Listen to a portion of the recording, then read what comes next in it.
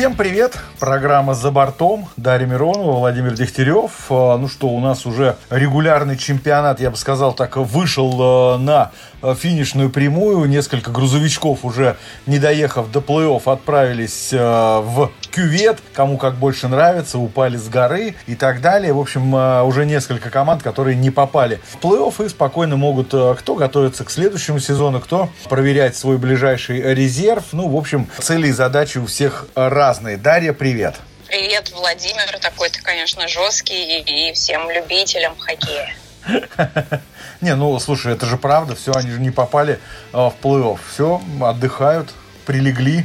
В этом году, да, здесь более щадящее расписание, потому что доиграли сезон, и до свидания. Это вот не надо через месяц возвращаться, тренироваться зачем-то, потом опять уходить в отпуск. Слушай, а я вот этого тоже не очень понимаю. Вот смотри, в НХЛ команда закончила играть. Там ребята собрались, провели общекомандное собрание заключительное, да, там. Ну, сделали командный ужин. Да. Организации, и всем до свидания. На это уходит 2-3 дня. Вот, и все, и там, кому не надо ехать в фарм, у кого есть в контрактах фарм-клубы, да, там, кто играл, те могут, собственно говоря, лечить травмы, отдыхать, в общем, делать все, что они хотят делать и готовиться к новому сезону. Собственно, вот и все. Но если кто-то захочет, поедет на чемпионат мира, например. Ну, если захочет, и вызовут. Да, если захочет, и вызовут, и позовут. И если можно. Это тоже, да. Ну что, давай немножко пройдемся по тому, что у нас тут происходило в последние дни,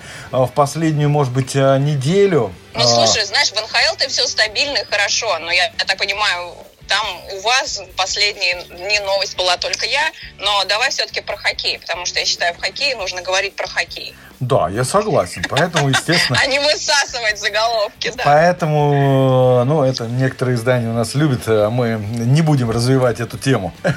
Поэтому погнали, действительно. Не будем пиарить, да, давай про хоккей. Бостон, давай вот с этой команды начнем. Я вот все ждал, когда же эта команда... остановится, я не знаю, что-то с ними случится, какой-то, я не знаю, запланированный спад у них, может быть, начнется. Мы с тобой эту тему как-то уже обсуждали. Знаешь, такая, я бы сказал, как это у Романа Ротенберга любимое слово, ротация. Вот у Бостона она примерно, где-то периодически это ротация. Помнишь, там Орлов несколько матчей пропускал. Потом был такой момент, когда вообще первое звено не играло. Бержерон, Пастерняк, помнишь, Маршан не играли вообще в одном из матчей. То есть опять же, люди не были травмированы, они просто не играли. И при этом Бостон, смотри, добрался уже до 60 побед и даже имеет все шансы на то, чтобы этот рекорд, казалось бы, вечный, 62 победы, они могут его тоже, в общем-то, побить. Вот мы сколько видели таких уже моментов, их не так много было. Бостон всего лишь 4-я команда, которая добралась до 60 побед в регулярном чемпионате. Понятное дело, мы не берем 1917 или 27-й, мы берем, наверное, более современную эпоху. Вот опять же, впереди плей-офф. Я честно говоря, для меня Бостон, даже с тем, что сейчас с командой происходит, некая загадка. Честно тебе скажу. Я не знаю, что от них ждать. Владимир, на нас уже скоро другие команды НХЛ подадут в суд, потому что каждую программу ты все равно выводишь на тему Бостона. Мы говорим про Бостон каждую неделю. Уже хвалили тренера «Молодец», который устроил эту ротацию перед плей-офф и дает своим ветеранчикам отдохнуть, чтобы у всех и моральные, и физические силы были. Это да. Но у команд, когда они начинают сезон, нет же самоцели. Давайте побьем какой-нибудь 50-летний рекорд. У них абсолютно другие задачи. Владимир, отстань ты уже от Бостона, да, он загадка. Но если Флорида все-таки залетит в зону плей-офф, было бы неплохо, тогда я буду махать вам ручкой с матчей, тогда вообще стоит не париться про первый раунд. Да, как раз... Давай, раз уж Бостон, действительно, мы тут все с тобой обсудили, я, наверное, даже задавая тебе вопрос, я, наверное, на него уже даже на этот вопрос и ответил в какой-то степени. Хорошо, как раз-таки в пику Бостона, я сейчас, до Флориды мы сейчас с тобой еще доберемся обязательно. Меня больше в последних матчах просто, с таким положительной динамикой удивляет команда Buffalo Sabres. Настолько долго мы ждали Ну когда же Баффало проснется? Ну когда же Баффало вот начнет там за что-то бороться? И тут, знаешь, я для себя... Тут интересная такая штука была. Скажу честно, это не мое. В том смысле, что, ну, вот я увидел, что Джек Айкел, игрок Вегаса. Почему? Ну, это же Баффало, да, Баффало, Вегас. Я сейчас объясню, почему я об этом думал. Так вот, Джек Айкел наконец-таки сыграет в плей-офф. А игрок, который набрал уже больше 400 очков в регулярке, да, ну, в регулярных чемпионатах, впервые сыграет в плей-офф. И вдруг мне пришло в голову, я вспомнил этого человека, просто начал искать, думаю, елки-палки, а кто же еще так долго не играл? Слушай, и вот я почему про Баффало заговорил. Джефф Скиннер, человек, сыгравший почти 900, а какой почти, уже больше 900 матчей в Национальной хоккейной лиге, он до сих пор не играл в плей-офф. Я имею в виду, если брать, ну, Национальную хоккейную лигу. Можешь себе представить? Вот, ну, это же просто, вот, я даже не знаю, мне настолько жалко. Я хочу, чтобы Баффало тоже зашел в плей-офф. Пусть вот вместо Айлендерс и Питтсбург, вот сейчас в меня полетят камни и, не знаю, там, булыжники. Я хочу, чтобы вот Флорида и Баффало зашли. Ну, это же реально будет классно. Но это мои желания ты сейчас озвучиваешь, и я рада, что мы с тобой встретились, потому что я еще месяц-два назад говорила, сразу после матча звезд, что вообще идеально было бы вот так. Баффало, насколько, так как раз уж повезло в этом сезоне, неоднократно попадала на их матчи, такая быстрая, дерзкая команда, классная, очень приятно наблюдать, даже если вспоминаю Айкела, мы тоже с тобой этот трейд обсуждали давным-давно, ну, выиграли все, мы это сейчас видим. Скиннера, да, жаль, получается, человек так не вовремя ушел из Каролины, может, ему обратно. Нет, но если не шутить, да, я на самом деле очень переживаю за Баффало, и матч во вторник, как раз Флорида-Баффало, это решающая битва. У Флориды, казалось бы, сначала были шансы, потом она сама себя закопала, 4 подряд проиграла, потом она победила и вроде как дала себе второе дыхание, и теоретически и у Баффало, и у Флориды шансы еще сохраняются. Да, да. Но в матче Флорида-Баффало, честно, я буду, наверное, больше болеть за Баффало, потому что Баффало и очков меньше, хотя 2 игры в запасе. Но Питтсбург с тобой согласна. Ну, ребят, мы это уже все видели. Айлендерс тоже непонятно, как просел за последнее время. Итак, Баффало отстает от Флориды всего лишь на 4 очка. Плюс, я уже сказала, 2 игры есть в запасе, да. 3 очные встречи команды провели в этом сезоне, но обе победы были за Флоридой. Минимальное количество шайб в этих матчах было 4-2. То есть, вроде как результативненький матч. Я жду, что будет жаришка. Дальше, наверное, из самого интересного, что за последние, как раз ты сказал, прошлой неделе такая была буйная у Баффало, казалось бы, без Томпсона. Мы тоже с тобой в прошлой программе обсуждали, там не было непонятно перед игрой, будет играть, не будет, вышел на раскатку, ушел и так далее.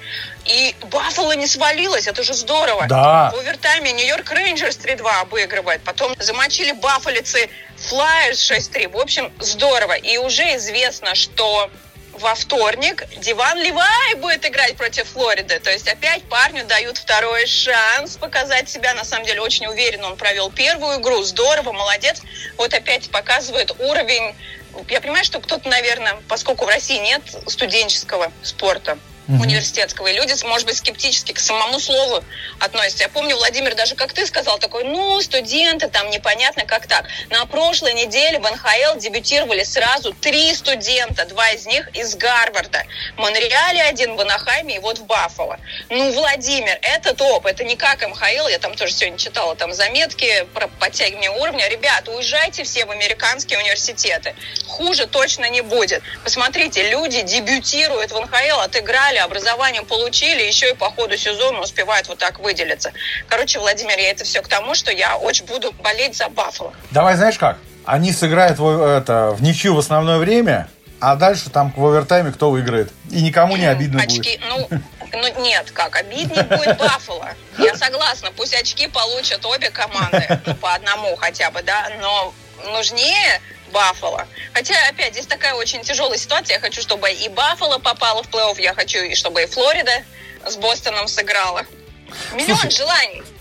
Вообще, на самом деле, вот ты про Айлендерс сейчас сказала, а ведь посмотри, Айлендерс настолько отвратительно играют последние матчи, вот и март у них, да, но это вот, собственно, и к Виннипегу тоже относится, ведь с другой стороны, если бы не вот этот провал в марте команды Виннипег Джетс, они бы уже давно спокойно обеспечили бы там себе участие в западной конференции, ну, по крайней мере, если бы не обеспечили участие, то, по крайней мере, они бы сейчас чувствовали себя более спокойно. А ведь тоже касается и Айлендерс. Команда реально последние матчи, ну, знаешь, так, как американские горки, то вверх, то вниз, то вверх, то вниз. И при этом стабильности у команды нет. Когда уже запросто те же Айлендерс могли себе, ну, по сути, только так обезопасить себя, да, и чувствовали бы себя лучше. Они до сих пор все на 7-м месте, но все это происходит из-за того, что там то Питтсбург провалился, то Флорида опять-таки, да, вот проигрывает. То есть на ровном месте, когда команда вдруг оступается, и ты думаешь, елки-палки, ну вот как же так-то происходит?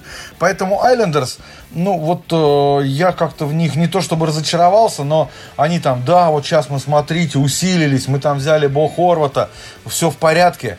А что толку-то? Кроме защитной линии и вратаря, по сути, ничего же не происходит. Я вам так скажу, за Флоридой и Баффало хотя бы будет интереснее наблюдать, даже если они дальше первого раунда не пойдут. А ты веришь, что Айлендерс, допустим, если выйдет, они смогут побороться?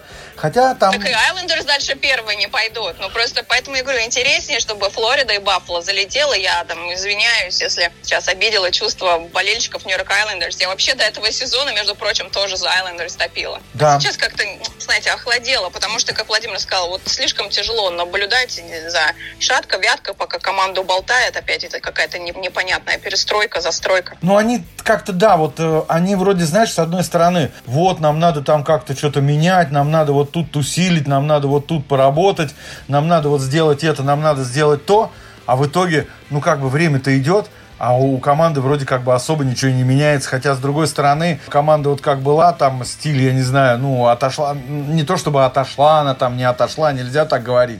Понятное дело, Барри Троц это Барри Троц, да. Но вот опять же, для меня игра Айлендерс, ну, я с тобой согласен, разочарование, давай прямо уж откровенно. Реально, это разочарование. Пожалуй, наверное, одна из самых вообще скучных команд, которые сейчас в 8-ке Восточной конференции. Я понимаю. Сорокин умудряется постоянно быть в топах самых сногсшибательных сейвов.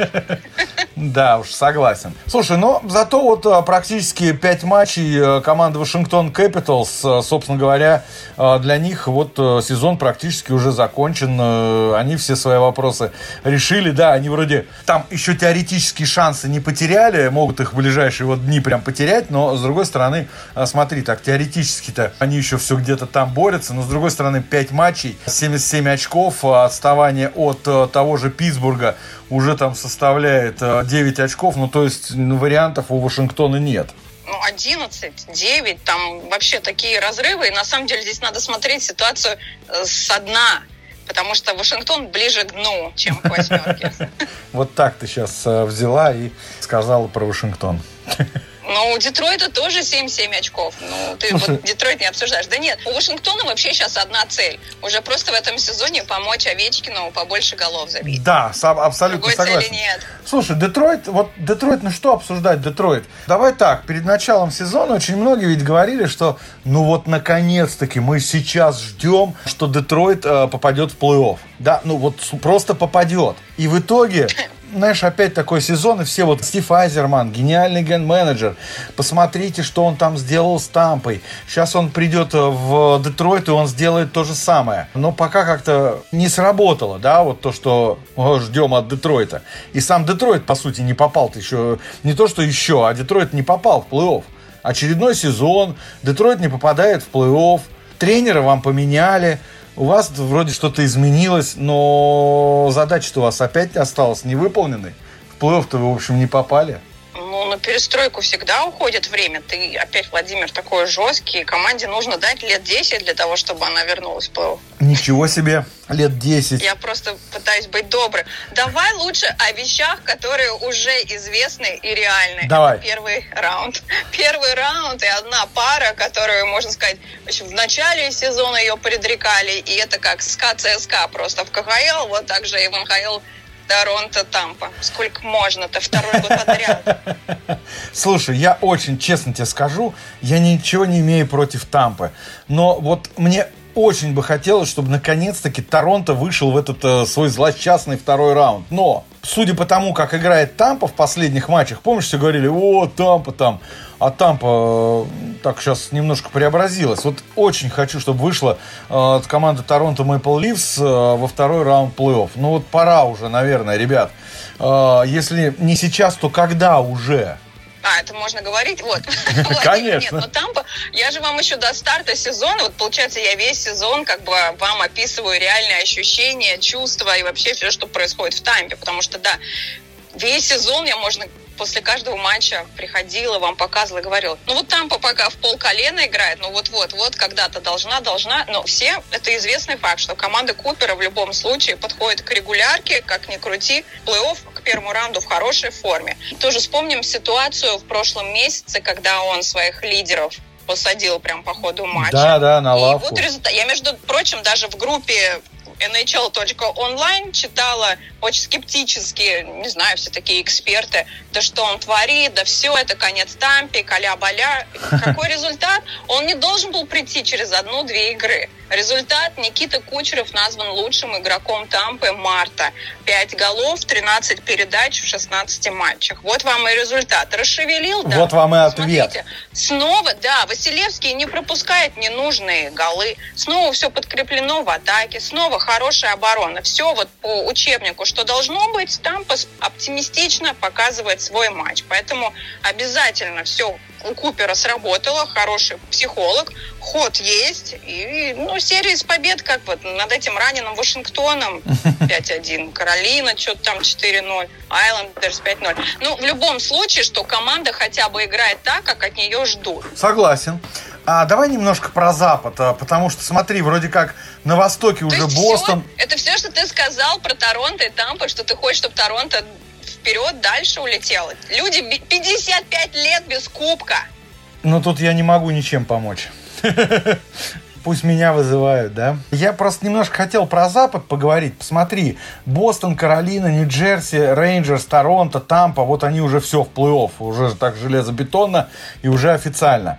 А вот на Западе, только сегодня определился, да, то есть вчера, точнее, определился еще один, скажем так, претендент на Кубок Стэнли. Почему? Мы можем же так называть. Команда Лос-Анджелес Кингс попала в плей-офф, причем это ведь второй раз произошло. И знаешь, как интересно, ведь в прошлом сезоне никто от Кингс не ждал, что они вот в прошлом сезоне попадут еще в плей-офф. От них ждали как раз-таки прогресс, вот то, что постепенно. И вот в этом сезоне команда должна железобетонно заходить в этот самый розыгрыш плей-офф. Получилось, что и в прошлом сезоне уже поиграли, и опыта поднабрались. Понятное дело, что тут Миннесота, Колорадо тоже совсем скоро себе уже обеспечат участие в плей-офф. А вот дальше там, Даллас еще, дальше Сиэтл, Виннипег, Калгари и Нэшвилл. И вот здесь... Опять-таки, Сиэтл, посмотри, вот помнишь, ты говорила, еще так говорила, чтобы все пока подождали. Ведь Сиэтл вроде с одной стороны настолько хорошо оторвался от своих преследователей, и вроде, казалось бы, Сиэтл, должен заходить в плей-офф. А на самом-то деле с Сиэтлом сейчас тоже ничего не понятно. И Сиэтл тоже, в принципе, запросто может в плей-офф не попасть. Может, да. Я как говорила, что такая команда для меня непонятная. Вот, и поэтому, понимаешь, она может запросто с верхушки таблицы, пока еще не выпала из зоны плей-офф, но все шатко-вятко. Владимир, меня удивляет, что ты не порадовался какими-то особенными криками за Гаврикова. Не успел еще, да? Слушай, на самом деле, помнишь, как-то сам даже Гавриков сказал, что он не принял решение, ему пока так что-то как-то Лос-Анджелес не очень нравится. Но, с другой стороны, слушай, Гавриков-то себя достаточно комфортно сейчас чувствует в этой команде. Он с первого дня себя чувствовал комфортно. Я помню самую первую нашу программу, она была как раз сразу после матча его дебюта за Лос-Анджелес Кингс, и сразу было по человеку видно, как он соскучился по хоккею, как он быстро влился, и что значит человек в голове готов И поэтому у него вообще нет никаких проблем, как влитой, там, как будто бы всю жизнь свою играл. Но также с первого места ведь и Кингс, кто машет ручкой? Ну, не то, что Кингс, но менеджменту 100%. Да, согласен. Посмотрим. Естественно, очень интересно будет посмотреть на то, что будет дальше с Лос-Анджелесом происходить, потому что там все-таки команда-то немножко так стареет, да, и тот же Дрю Даути уже, и Копитер. Все-таки это игроки... Старее Бостона ты все равно не найдешь. Ну, в такой общей сложности. Смотри, старее Вашингтона все-таки. Вашингтона и Питтсбурга. Вашингтон вообще не в плей-офф. Ну, что делать? Я говорю про людей, которые реально сейчас сохраняют шансы. Если так, то да. Если так, то с тобой тут согласен. Ну, посмотрим. Там еще Питтсбург, кстати, есть. Питтсбург тоже команда достаточно возрастная. Что интересно, знаешь, Крис Летанг стал третьим игроком в команде Питтсбург Пингвинс в истории клуба, который добрался до отметки в 1000 проведенных игр. А первые двое — это Кросби и Малкин. Вот со всеми, помнишь, продлевали контракты с Малкиным, с Летангом. Я думаю, Кросби как раз-таки уговорил, чтобы с ними продлили контракт, чтобы они тоже и Летанг добрался до 1000 матчей. А что в итоге? В итоге команда где-то там на 8-м месте, и еще непонятно, мы с тобой сейчас только обсуждали, зайдет она вообще в плей-офф или нет. Ну, хотелось бы, чтобы нет, потому что им нужно всем отдохнуть, и поскольку ты эту троицу отметил, вот они друг друга и поздравляли с этими величайшими событиями, и Летанга тоже в выходной, когда его чествовали. Что касается вообще, знаешь, возвращаясь к Торонто, ты говорила, я очень хочу, хотелось бы, чтобы канадских команд побольше вообще оказалось в плей-офф. Ну, понятно, что Оттава уже мимо, Ванкувер уже тоже официально мимо, Монреаль с первого дня уже официально можно было предположить, что мимо, то есть Монреаль, понятное дело, ни на что не претендовал. Остались кто? Остался уже железобетонно Торонто, Эдмонтон, это те команды, которые себе обеспечили участие в плей-офф уже 100%. Ну и там бьется еще Виннипег, Калгари, эти две команды тоже там пытаются пробиться в плей-офф. Причем по Виннипегу, настолько Виннипег хорошо шел по регулярке. И помнишь, ты еще и в прошлую программу тоже сказала по поводу матча звезд, а Виннипег-то сдулся. И действительно, Виннипег проводит, мы уже отмечали это с тобой, март вообще ужасно. И попадет ли команда в плей-офф в итоге, сказать сейчас трудно. Да, шансы есть, но опять же, насколько они сбудутся, эти шансы. Команде просто нужно прийти в себя и понять, что как бы сейчас не старался Виннипег, он все равно, скорее всего, не может претендовать на Бедарда. Зато там есть Коламбус, зато там есть Чикаго. Ой, я не думаю, что он хочет в Коламбус. Чикаго, кстати, еще можно стать новым Патриком Кейном. Давай так, смотри. Уже в концовочке нашей программы, как ты думаешь, оптимальная команда для Конора нашего Бедарда, да? Оптимально. Какой бы клуб? Чикаго, ты считаешь? Нет, смотри, я на прошлой неделе просто не успела, как раз там была из его интервью такая интересная тема, когда он сказал о том, что иногда они с семьей не могут выйти из дома, потому что там уже фанаты, девушки, внимание, хотят автограф, фотографии, то есть человек еще даже не в НХЛ, он еще даже не лицо лиги или какого-то франчайзинга, но у него уже столько внимания. Поэтому, если с одной стороны подумать, для спокойствия ему, конечно, больше подошел бы американский клуб, потому что, как ни крути, в американском клубе немножко другой стиль жизни, и вообще хоккей далеко не первый вид спорта, такого не будет. Плюс немного другие правила безопасности и приватности. Да? Там, может быть, какой-то один казачок заскачет, но так, чтобы тебя около дома караулили, там что-то хотели, за тобой толпы ходили, такого не будет. Поэтому, может быть, для такого успокоения и для того, чтобы можно было бы спокойно раскрываться, концентрироваться на работе и все свои усилия прилагать в нужное русло, наверное, ему было бы лучше в каком-нибудь американском городке. Я так тебе скажу. В Канаде просто будет слишком много давления и внимания. Я так тебе скажу. Я, честно, не хочу, чтобы он попал в Монреаль или в Аризону. Прям серьезно. Еще Филадельфия, наверное. Монреаль, Аризона, Филадельфия. Монреаль — такая команда, с которой с упорным таким постоянством губит просто своих первых номеров драфта, которых они, их не так много, конечно, выбирали, но тем не менее талантливых ребят в последние годы в Монреале было много, и им было там очень тяжело. И я даже вдруг вспомнил, помнишь, как Монреаль говорил, мы никогда не обменяем Александра Романова, это наше будущее. И это будущее они обменяли в итоге. Я понимаю, что это все что угодно могут говорить. Что касается Аризоны, с одной стороны, вроде цели Аризоны, они понятны, они их обозначили, что вот, дескать, мы сейчас набрали столько всяких разных там драфтов, первый раунд, второй раунд, мы сейчас как наберем себе молодежь и будем строить эту команду. Ребята, эти варианты уже были в Национальной хоккейной лиге, они не всегда проходят. Да, у Чикаго этот вариант сработал, у кого-то этот вариант не сработал. Я сейчас именно про то, что мы наберем много молодых и построим вот через драфты команду, которая там через 5 лет будет завоевывать Кубки Стэнли. Но это опять же, знаешь, такое все туда, к Чикаго, когда Кейна выбрали, Тейвза выбрали, и вокруг них уже потом начали выстраивать команду. А Филадельфия... Да, но у них-то получилось. У них получилось. Но это же, опять же, не значит, что это получится у Аризоны. Тут еще ведь должен быть ген-менеджер. Тренер. Ген-менеджер, тренеры, менеджеры, вот. Все нюансы и Вот. состав. Но Бедарду уже повезло, потому что куда бы он ни попал, все равно будет все строиться под него. Ну, понятно, что в Тампе мы его не ждем, например, потому что он должен быть в команде, где его ждут, где будет все под него выстраиваться и где он будет, по сути, лицом команды. Вот, а представляешь, попадет он вот в эту несчастную Филадельфию, у которой вообще, я не знаю, какие будут задачи на следующий сезон, да, вот сейчас пришел у них новый генеральный менеджер, наконец-таки они уволили Флетчера, но, ребята, вы вообще как-то, вот, я не слышал, чтобы Филадельфия сказала: парни, вот у нас сейчас тут будем все мы делать, у нас все будет классно. Я пока вообще не вижу, куда движется Филадельфия, и вообще будет ли она куда-то идти, или она будет топтаться на месте. Потому что, ну, честно тебе скажу, не то, что я там разочарован, не разочарован, нет, это не мое дело, но вот то, как отработал сезон Тартарелло сейчас с командой, мне не очень понятно. То есть вот у Филадельфии это был такое топтание на месте. Вот они стояли ровно на месте, они так и остались на месте. Хорошо, тему вниз там совсем не рухнуло.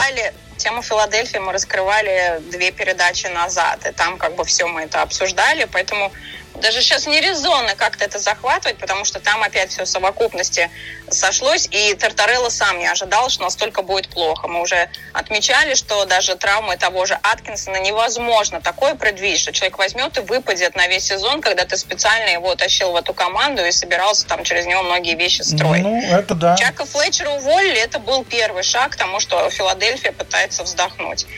Тех игроков, которых он там набрал, пенсионный фонд, собрал там друзей одного игрока, но это тоже все обсудили. Пожалуйста, там программу или 2 назад все это было. Да, согласен. Вот, поэтому пусть идет в Анахайм. Да, не, вот так вот. Ну, кстати, слушай, камон, там Зигра звезда. Дайте человеку... Его даже на матч звезд не взяли, можно сказать, молодое лицо лиги. Ну, хотя, знаешь, может, они там нормально сойдутся, будут бомбить. В общем, в любом случае... ты подумай просто, куда вот молодого выпускать на пляж? Ты же сама сказала в американский... Чикаго едет работать. Ты же сама сказала в американский клуб. Ну, хорошо, Чикаго тоже. Не пляжный. Чикаго тоже хороший вариант. Я с тобой согласен, да. В общем, Ждем драфт-лотерею, ждем, куда попадет Бедард. Мы с тобой ждем окончания уже регулярного сезона. Я думаю, что когда на следующей неделе мы будем писать программу, вполне возможно, мы уже будем вообще понимать, кто в плей-офф попал, а кто не попал. Я имею в виду... И куда едет Бедард. Да, из-за тех... 8 мая мы узнаем, куда едет. Ну или только, я не знаю, а если только ты ясновидящий и можешь нам предсказать, куда он поедет, мы тогда готовы тебя выслушать. Окей. Это была Дарья Миронова, и это была программа «За бортом». Дарья Миронова, Владимир Дегтярев. Всем спасибо, и продолжаем говорить с вами про Национальную хоккейную лигу. Даша, тебе огромное спасибо. Спасибо, пока.